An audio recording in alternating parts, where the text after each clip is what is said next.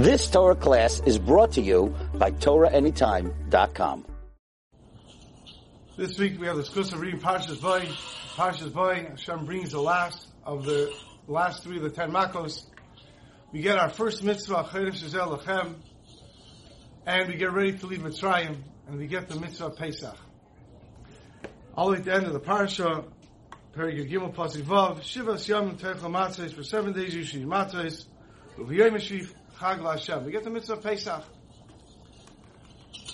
One year in the city of Vilna, there was a famine, and food prices rose very high. And when it came time for the Gabayim of the Kimcha the Pischa, the people who go around taking care of giving money, so everyone should have matzahs for Pesach, they didn't have enough.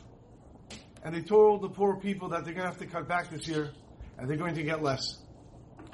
These people were poor, and they didn't know what they're going to do. How are they going to make Pesach? How are they going to survive a Pesach? The Vilna guy heard about this, Rav Eliyahu Kramer, and he called in the Gabayim.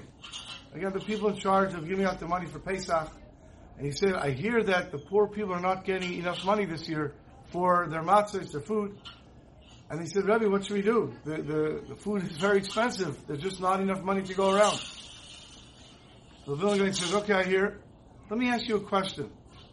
In Perek Yud Gimel Pasuk Vav, the Pasuk says, Shivas Yomim Teichel Matzos. For 7 days you should eat matzahs. Tell me, how do you spell the word matzahs? These were grown men. Rebbe, matzahs, mem tzadi vav saf. The Vilna guy says, no. And he shows in the Pasuk, matzahs, mem tzadi saf. There's no vav. They're surprised. Okay, matzahs, mem tzadi saf. Okay, Rebbe, mem tzadi saf. So the Vilna guy says, let me read you the next Pasuk. Pasuk Zayin. Matzahs yochal eshivas yomim. Matzos should be eaten for 7 days. Tell me, how do you spell matzos? You just told us, mem tzadi saf. The Vilna Gaon says, no, look, mem tzadi vav saf. Matzos yochel shivas yomim. So now they're confused. Rebbe, why is it sometimes without a vav and sometimes with a vav? And the Vilna Gaon said, that's what I want to explain to you. The first time it says, shivas yomim teichel matzos. For 7 days you should eat matzos. Then it's chaser, it's missing a vav. The second time it says matzos yechel es shivas yomim. You should make sure that matzos are eaten for 7 days. That's with a vav. When it comes to you eating matzos, when it comes to you doing for yourself, your mitzvahs, what you need to do for you, it's okay if you're missing. It's okay if you don't have everything you need to have. It's missing a vav, matzos, mem tzadi saf. But when it comes to making sure others have what they need to eat, then it's mole, it's spelled with the vav. You have to make sure that others have what they need. It's painful enough for people to know that they don't have what they need to have. They don't have what others have. It's painful for them to take tzedakah. But then, not to get what they need, that's too painful. And therefore, the Torah says, when it comes to you, for yourself, it's missing a vav. It's okay if you don't have everything you want to have. But when it comes to others, you have to make sure others have what they need to have. My uncle's father, his name was Reb Leizer Gestetner. And before the war, they lived in Budapest in Hungary. They both survived the war and then moved to Montreal in Canada. And he was a wealthy businessman. But as his Ahavas Yisrael, he was also a Mayel. And he would love to do Bris Milah. But he had one condition. He wouldn't charge any money. He wouldn't charge anyone any money. And if you were a wealthy person and you insisted you want to pay, he would say, write a check for tzedakah. If you were a poor person and you wanted to pay, he would absolutely not want to hear of it. He would not take any money. And he did many, many brisos. Very often, he would be the male.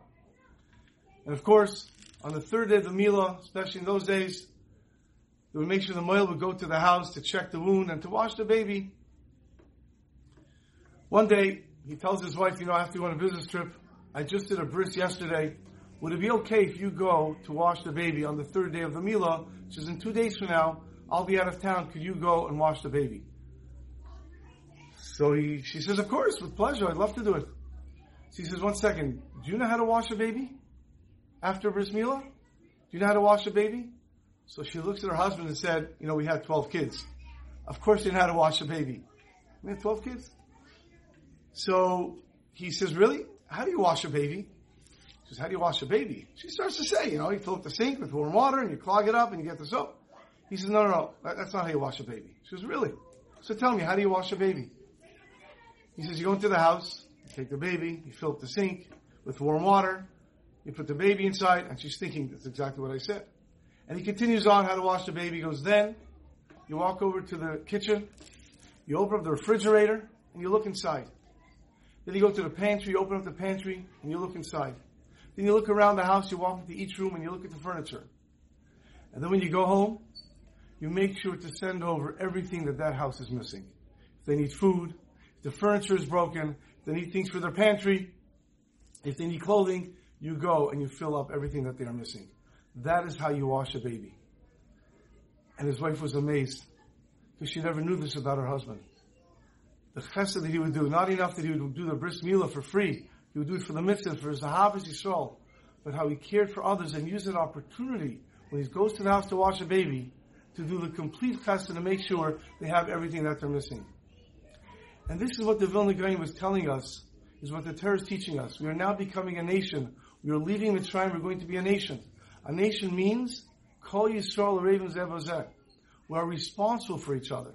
Responsible for each other means to make sure that others have what they need to have.